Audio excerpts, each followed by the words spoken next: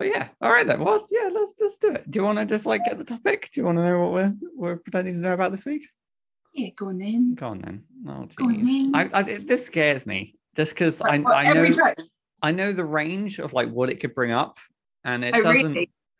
Oh, see, I'm going in completely blind, so I've got absolutely no idea what can come up. Funnily enough, we had the question we had from last week. Oh. So what? Ew. I don't like that sound. Go on then.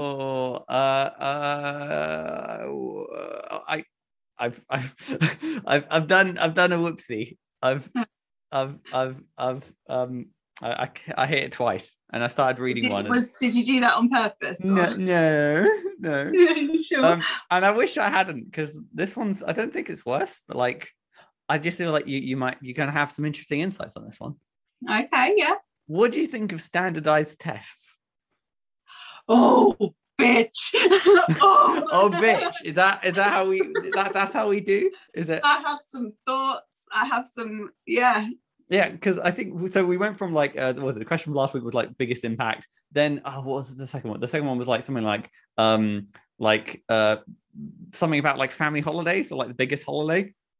And then what? Straight into standardized tests. Did we talk about family holidays? No, that's the one that I had for a brief second before I double clicked. Right. It's because I held down. I click hard. Okay, I was going to say, I was like, I have no recollection of talking about that. So, like, my brain, like, I was like, oh no. That's the funny thing, is that if we do this for enough time, it will get to that point where we won't remember anything. We can talk about the same topics all over again. Yeah.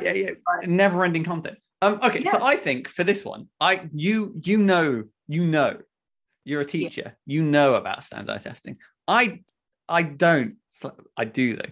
So you were a victim of standardized testing. What? Because you were a victim. You went through standardized testing. Did you so not? You still have some insights. I did too. No. But since then, I've been on the other side. I've been the one being like, so you go with this. so with that, I was going to say, so I'll start.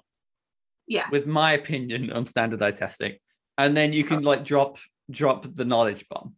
Yes. I don't think it works. Okay. In the same way, because so my go-to one is like, I don't really. Okay, so this is bad. Do you understand what we're talking about with standardized tests? Do we mean like IQ tests? Not always. That might be an example, but the idea with it, if it's standardized, it means everyone is doing exactly the same. Yeah. And they will be measured according to the same criteria. Yeah. So an IQ test would be a standard. It is a standardized test. Yes. Yeah. I don't know if I was about to go into my tangent was more like I think it's more that like the I think the concept of an IQ test is faulty at best, but it's the people who take IQ tests and it's like IQ tests I question. Yeah, because full stop. I think there's it's a case of like there's so many different, like, we'll call it brands of intelligence. Camera's kind of going. But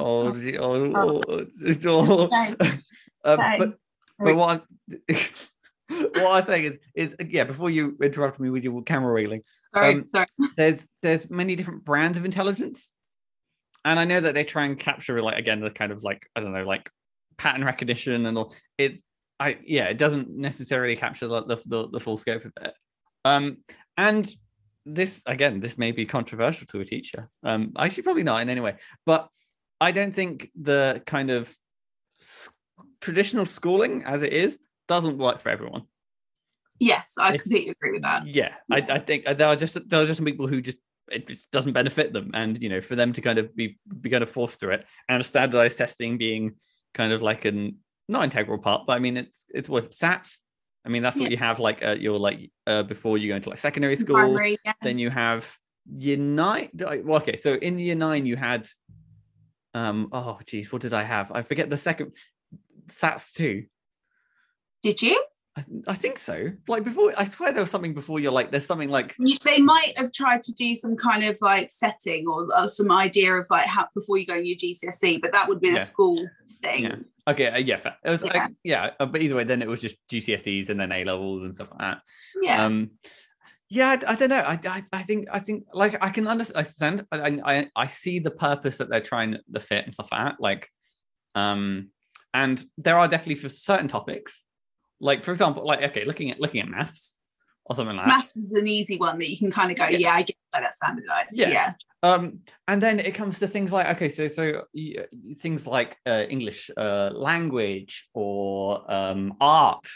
Or even things like religious education, the things where you're looking at kind of essay-based questions, and I think it's harder to. I mean, you need some kind of marking, grading boundary, but I don't know. The grading in art always kind of it's hard not to get rubbed the wrong way on that. In art? How do you get graded? Well, it's like you have a portfolio, and you kind of you kind of put that together, and obviously you have like your final a final exam, which is like 2 days of doing your art. But yeah, I mean, like I don't know. I guess it's like it's not grading the end piece; it's grading like the documentation of the process. But then it's like, is that still? I don't know. It feels anti-art. Yeah, it's a tricky one because like when we're talking about assessment, there's lots of different ways you can classify an assessment. And so what we're talking about here, we're talking about something called summative assessments. We're talking about those assessments that kind of go, right, here's that in our portfolio of work, or here was that exam for English or exam for maths. And that end result is what they get. Now, the other way of doing it is what's called formative assessment that can help inform the whole. Like, so basically those are little assessments, like almost like little dipsticks that you do along the way. Yeah. To kind of go, right, did they get it? Did they not get it? And then you kind of adjust. So formative assessment should be happening all the time. And this is something that perhaps you wouldn't realise that your teachers are doing, is every activity they do, if they set you like a quiz, that's quite an obvious way you're going, okay, they're trying to check what we know, what we don't know.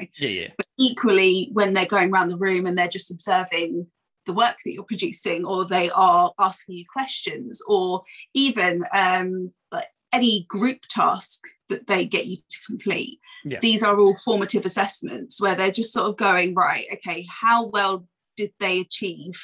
What's I get to I formative being what's I understand the what I don't understand the word like in this like what is like a form like formative? Is it just? It's formative because by this point the child's progress is still fluid. Is it like it's coming from like to inform? It's informing our practice, but also we can then put in measures to adjust and to help form their learning better. So we can go, right, okay, there's gaps there. So, okay, next lesson, I'm going to focus in on this one bit that I thought I taught, but the kids, they haven't picked that up on it. They didn't quite understand that to the degree that I needed them to. So I'm going to now, as a result of that formative assessment where it became clear they didn't get it, I'm going to go in again, different tactic, teach it a slightly different way, and then go from there. So yeah, it's informative in that sense, but also it's when you think about the form, if you've got a bit of clay and you're molding the shape of it, that form is going to change shape many times before you get your final product. Yes. And that's kind of the idea, like with formative assessment, is you're trying to get that. Is it meant to be kind of in addition to standardized testing, or essentially a replacement? In good practice, formative assessment should be happening all the time, because you will not know how those kids are going to perform in a standardized test unless you have put in those little dipstick measures all the way through. You know what I mean by dipstick, like when you measure on your car oil. And I think you mean the sweets, right? The little So when you're checking your oil, you kind of going, right, okay, is it between the right parameters two people who don't know much about cars, but so what I guess like it's so is it the case of, well, no, I guess I'm like you okay, we get understand there's different types of assessment. That's what that's establishing. But what's your opinion on standardized testing? You've danced around the question for too long. I haven't, though, because the reason I've kind of gone into that is because actually how children perform during formative assessments and how they perform during summative assessments can be completely different, because there are other factors there. If you've got a child who doesn't perform well under stress, there's going to be a sort of distance there between how you saw them performing and how they did perform in an actual test. But equally, you can see the flip side. Yeah. Like I've seen kids, and some of my students, and these were the ones that always, like, because this was not me as a student, but there were some students who literally did not pick up a revision book throughout the whole of their GCSE, and they're just sort of like, on the day it will be fine. And I'm going, oh my goodness, like this, because research proves that these children are rare. Like there aren't many of these children that can just do this. And I always suspect that they're probably putting it on a bit, and behind the scenes and at home they're putting in a lot of work. But there are students who can seemingly just pull it out of the bag when it comes to an exam, and they work well under pressure. You've probably seen this at uni, where you have those people who can pull an all-nighter for their assignments, and then still do well. And then you've spent like bit by bit, like for months and months, and you're like, hang on, like, how should you do that? You think that there's a little difference between, like, obviously the sort of formative and then like the summative, like the actual standardized test stuff. But I don't know. I mean, what about it is about an exam that is stressful? You know, the fact that it's not like anything else, the fact that you're under like a time limit. That doesn't sound stressful at all. That sounds part of the course. High pressure jobs where you have to make these decisions and recall information very, very quickly. They don't exist. Come on, those jobs can't exist. Think about doctors. They have to recall information so quickly, because they're having to like administer dosages. Vets are the same. Like vets, like not only are they trying to figure out, okay, I've got this pet in front of me, but they're having to figure out, right, okay, if I give them this amount, I've got to scale it based on this animal's weight. Yeah. I mean, obviously, like the vet, depending on like the veterinarian stuff, like they don't just have to, like with doctors, they do just have to deal with humans. Yeah. And like there's a lot of wiggle room in terms of anatomy in animals, which is the technical. Okay. Yeah. Yeah. Those are high pressure situations, but most of the population don't have to do that. And the thing is, for me, is there's that famous quote. I do not know who is behind this quote. Like maybe that's something you can search up for me. No. Like that idea, you can't measure a fish by how well it can climb a tree, because every student is different. Every student is different. And although yes, there has to be some kind of system, so when you are out in the world, you can kind of go, right, okay, how qualified is this person in comparison to other people? But that's a snapshot in time. And also there are other factors, like you might have a student who is reaching their target grade consistently, and even the target grade, I've got a problem with that, I'll go into that but like, they've got their target grade, that's what we've predicted, or the computer has predicted that they will get. When I say the computer, I'm not talking, like, there are obviously people involved, but it's not like an AI machine algorithm kind of like. There is an algorithm to how it's done, but it's too. I never fully went into it, because I was just I was on the receiving end, where like the people at school, higher ups at school, would kind of say, this is what the data is, this is what you've got to meet, this is what we're going to be measuring the students against. And I was kind of like, I've got enough on my plate, I'm just going to go, yeah, okay, cool, I'm not going to try and worry too much about where it came from. People did explain it to me, but my brain doesn't take in that information. And I'm sorry for everyone who sat down and did try to explain it to me, because those are hours of your life. It's completely you mean to say if there was some form of standardized test to assess whether I would fail, whether I understood how these assessment grades, I would fail.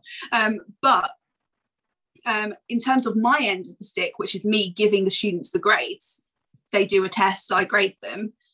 There are so many things that can be taken into consideration. So on the day, like these students that they've got their target grade consistently. So I'm going, right, okay, all my formative assessments and all my summative assessments are showing that they can do this. And then the day before their exam, they experience a member of their family passes away, or something happens, or there's a decline in their mental health, there's a decline in these factors aren't taken into consideration. No. Because let's face it, when you're applying for a job, they go, okay, well, what did you get in these subjects? Or like the jobs that might say, okay, here, just list the relevant subjects, but they're not waiting for your grades and the story behind why you got those grades. Yeah.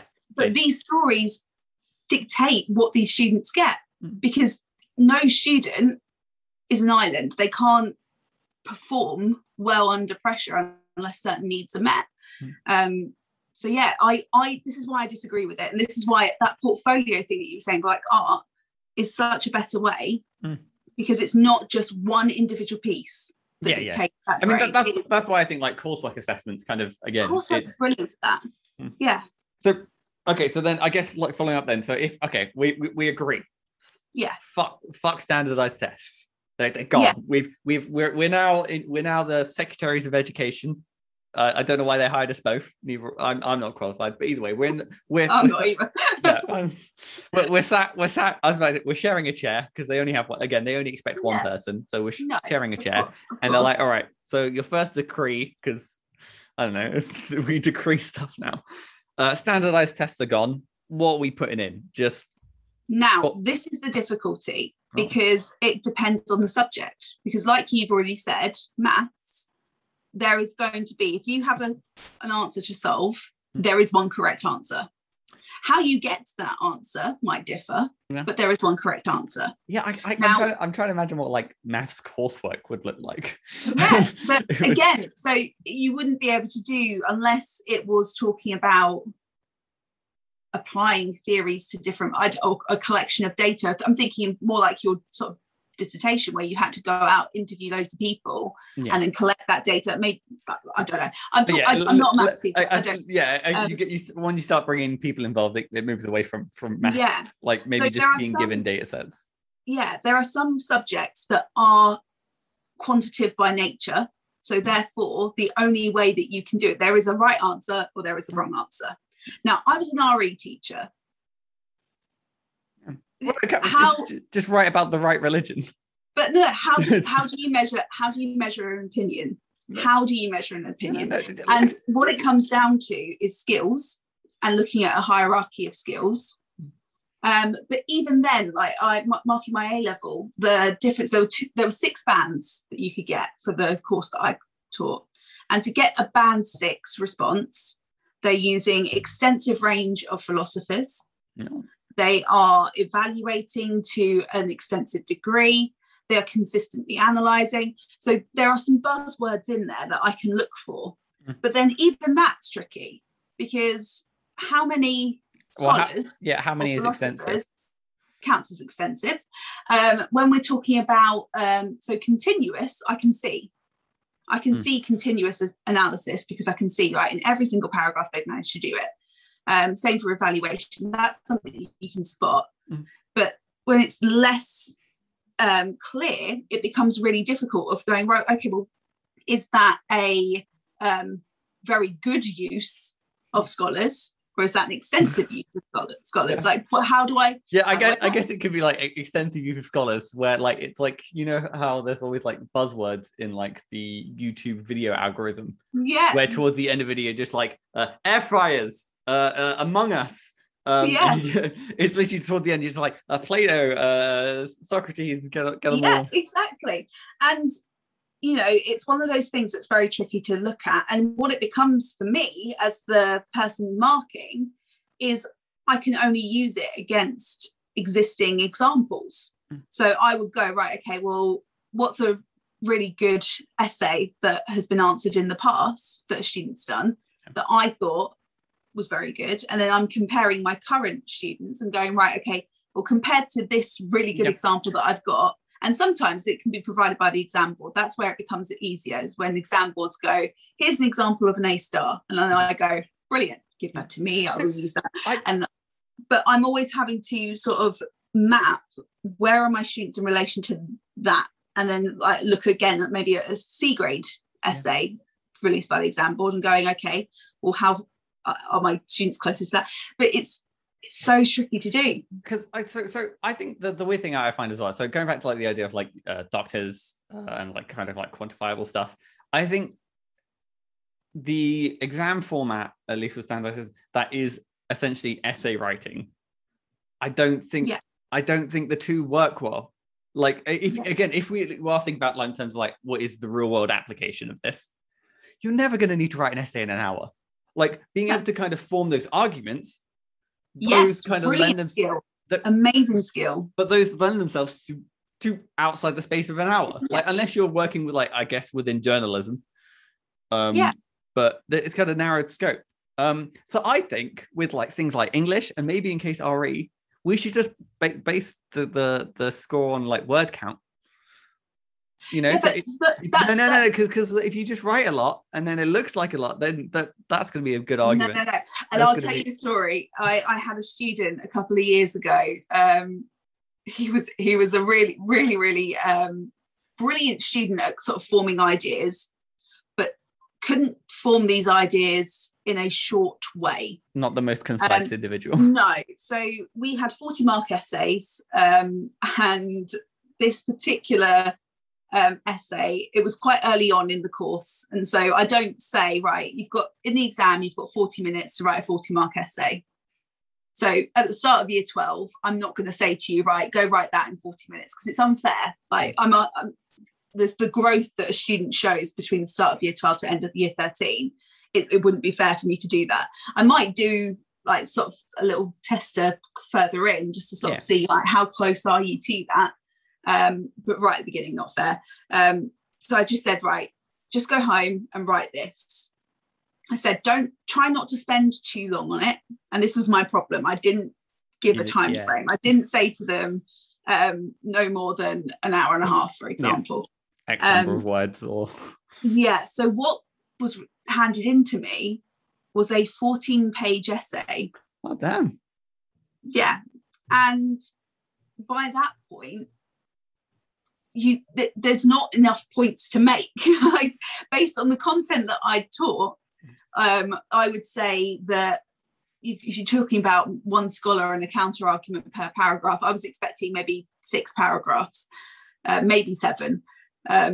And what I got was just the same arguments being rehashed over and over again, because the breadth of knowledge wasn't there. I hadn't taught them enough to go on for 14 pages.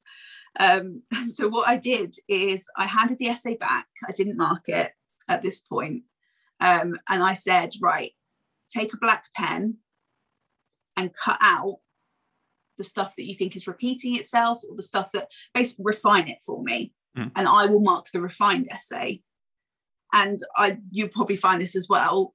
It's so much harder to take words out once you've produced something than it is. And it got to the point where he really struggled with it. But the fact of the matter is, although the bones were good, it was the bones of the essay were good. They were good bones, but there were like 14 of them. They were way too fleshed out, and that a lot of that stuff you had to trim the fat off, is basically what I'm saying, because there was way too much there, and that actually confuses the reader. So although he could have been an A-star like student, what he was putting out there was disguising the meaning a little bit, and actually was bringing his grade down, because I couldn't say what his point was, because by the end of the paragraph I'm like, what? Like, it's gone on for so long, I don't know anymore. What was your point again? So it's word count means nothing. What? I would say it's how effective, because again, I've had students who've handed in 1-page essays and they've been brilliant. But think of it like this, like you've got an hour, you write the really good essay, then you've got the remaining time to just write what you want. And then you know for a fact that all this kind of whatever you're writing on the end, that's more points. No. I'm definitely I hate essays, and I know there are some teachers who will definitely disagree with me on this. I hate essays that start off with, in this essay I'm going to. Don't waste your time, just do it. Like, don't tell me what you're going to do. Just do it, because that to me shows that there's kind of like a what in certain like formats and stuff, it's kind of like the ideal structure is always to kind of like not bury the lead, but it's a case of like introduce with a summary of what is to come. And that's kind of like a nice in of like don't do it. In my essays, what I was looking for is a student to say, because I suppose the type of essay that you're writing matters as well. Typically it would be presenting an argument. So I taught a bit of philosophy, so it might be Plato's understanding of the world is better than Aristotle's discuss. So in the introduction, all I want is a quick intro to what Plato's understanding was and what Aristotle's understanding was, and your argument. And if like which one you think is better, because unless you're trying to convince me one is better than the other, you're not answering the essay. You're not presenting an argument to me. And I think this is going back to what's useful for students. Well, writing an exam in an hour, not so useful unless you're going into a profession that requires high pressure recalling of information. Yes. All that shows is that you can shove information in your head and then spit it back out on the paper. Skills such as evaluating, being able to present an argument and defend an argument, so much more useful. Even if we go like geography, for example, being able to interpret data. If we go in history, being able to look at a source and try and detect bias. Every subject teaches you a key skill, and I do not think that exam is the best way to show that you've mastered that skill necessarily. And this is where it becomes difficult, because if we were those people sat in office, we're sharing that chair, we're sharing that chair and trying to figure out like what do we do with education. It has to be subject specific, because each discipline has its own thing that it's trying to sort of teach. Teach. And that's it comes down to, this is what I think one of the most important questions that a teacher should ask themselves when they're teaching a subject: what does a good student of this subject look like? So what makes a good historian? What makes a good mathematician? What makes a good linguist? Philosopher. Like, what comes down, what makes that good student? And that is what you want to do, because essentially every teacher wants to help shape that student into a more well-rounded person. They're wanting to add their little piece to the puzzle that is that student, so they can kind of go, right, well, end of year 13, or like if it's year 11 but they go off to college, we can wave those students off being like, they'll be all right. like they've got this. Because the trouble is, and that I remember you've probably seen this video, like it was a big like thing, is the jobs that students are being prepared for right now probably don't exist yet. Some of these jobs aren't out there. And so we need to create people who are critical thinkers, who are able to think creatively, people who, like, these are skills that are essential. But how do you measure that? It's the same question I asked earlier. How do you measure an opinion? It's a difficult thing to do. And the only way you'd be able to tackle it is not by having one Gove, for example. Gove is a really good example. I suppose any person who has been in the jobs in the, like, when they do the cabinet reshuffle, I always think it's rubbish. How can someone who has not worked in the field of education make decisions about education? They can't do it. Look at Gove. Gove has been in charge of education, in charge of prisons. Now he's now there's a good amount of overlap between schools and prisons. I'm joking. Now he's in charge of like food. I don't know. Not even clear what he's in charge of right now. But what I'm saying is, it's not a good way to develop a skill set. Not if you are the head person in charge of prisons. I'm like I said, And okay, you know nothing about prisons. Why are you there? I'm not trying to defend. I'm not trying to defend the government. I'm not trying to defend. I think they're plunkers, and that's a light of them. But the thing is, then someone does that job for a period of years, and we're hoping. Let's put our faith in these people. They've spent a couple of years in that role, head of like education or like prisons or whatever it is. That's what they're head of. That they've been in that role for a bit, and then the prime minister's like, shovel. It's like a game show, isn't it? It's like changes seats for what? Can you imagine like the real world equivalent of like at your school, like you do your first year of RE teaching, and then your head the head teacher's like shuffle, and then suddenly you're sat there like I'm now a science teacher, I guess. But it's true to that, because I was actually employed as a teacher, not as a sole RE teacher. Because I mean you normally have to cover. RE teaching is what so you would cover, but equally, if there was a gap in my timetable and I'm needed further down, I taught ICT. I did a year where I was teaching year 9s how to code the little light boxes. I can't remember what they're called. Raspberry Pis. No, they're like this, and they have little lights that flash across, and you can make little messages come across. Arduinos? They were BBC. I don't know. I've never coded it.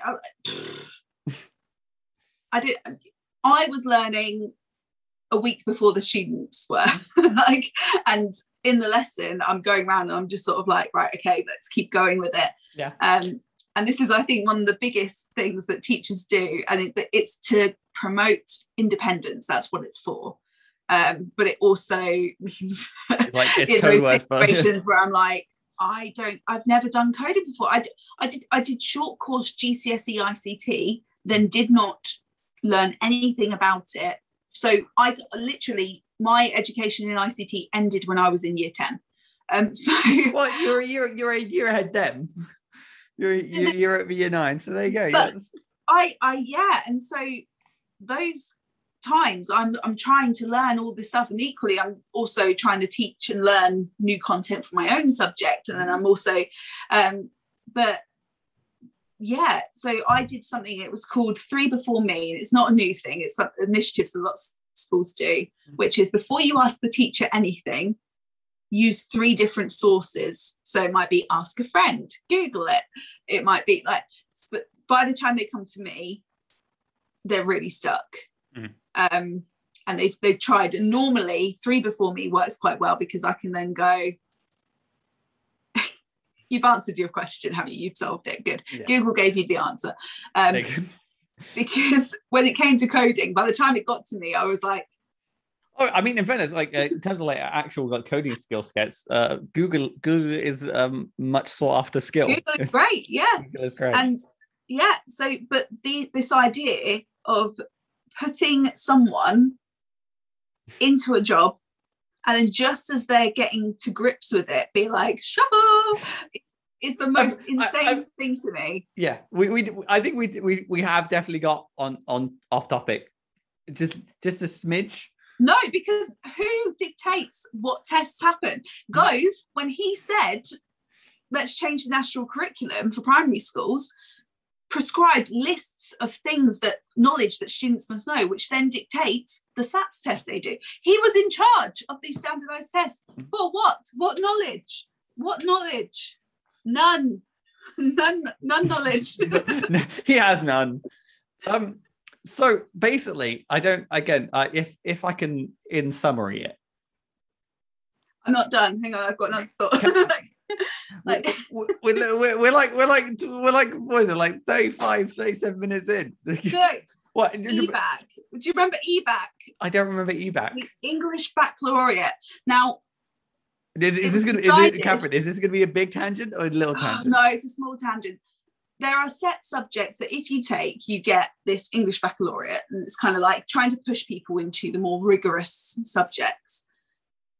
RE was not put on that list. Okay. And that upset me. And I think it should have been put on that list. Well, again, I think with RE in the UK and stuff like that, over the coming last few years and stuff like that, there has kind of been I don't want to say it's been disregarded, and Yeah. or just like not essentially treated with the kind of respect that it needs. It is a subject learning about people. No matter what you do, unless you are literally someone who locks themselves in a room, not even online, like, because when you're online, you're still dealing with people. You need to know about people. You need to know about people. But it came out that Gove was like, yeah, when I was in school, I didn't really like it. And I don't think that's the sole reason that he chose to do that, but that's the reason that I've quite hooked onto, and that is. Yeah. Well, I mean, you've already got the thing of like, well, he doesn't have experience. Therefore, anything experience he does have is, probably based on biased information. Yeah, so 100%. May I summarize? You may. So basically, this may be a trend for some of our conversations. The fact we don't like it. We think in the same way that we thought athletes were paid too much and stuff like that. However, no, remember, not athletes. Footballers. Anyone who's paid too much. Okay, and just anyone. Okay, we're not even just athletes, just all people. But we don't like standardized tests. We don't. No. For some, the solution is far more nuanced. Yes. That's the answer. There needs to be something more nuanced. Yes, and also just give students the tools they need to do well, and it doesn't, and success is not academic success, because success is measured in so many different ways. And yes, we are in a society that tries to sort of quantify everything, but I would much prefer my students to leave my lessons. I'm not a teacher anymore, so I can't even say this, but I would much prefer my students to leave feeling happy and feeling informed than feeling, as long as I pass the exam, it's fine. Yeah. So I will add on to that. I think, yes, we should give the students the tools to succeed. And I think we should also give students tools. I think every student should get hammers. No. And drills. No, they and should maybe not. those big old saws. In DT, fine. But not just to walk around with. I disagree. I think, respectfully, you're wrong. Okay. Well, hey, listen, if we handed every student those, one in two students get those really big saws, the really big ones that can only be operated by two people, then we're fostering a generation of team builders who will probably cut down a lot of trees. That's not good. None of what you said was teamwork. I think that's good. I think that's what we need. Behind that. Do we need more standardized tests? Yes, for tree cutting. No. Thank you, and good night. thank you for coming to my TED talk. Thank you.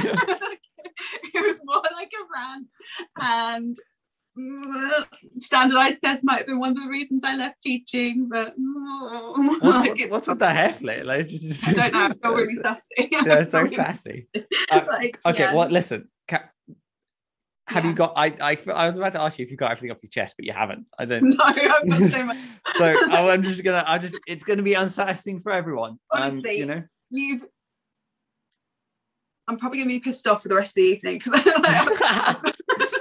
that's good. I've got so many things and actually I feel like I've held back. I've really. Again, I'm sure some element of teaching may come up in the future. Let's wait for that. Well, it was 8 years of my life. I don't. Oh, she's gone. And on that note, I think we should leave. That's it. The rage is just no. No. It's yeah. But yeah. Oh my goodness. We're done.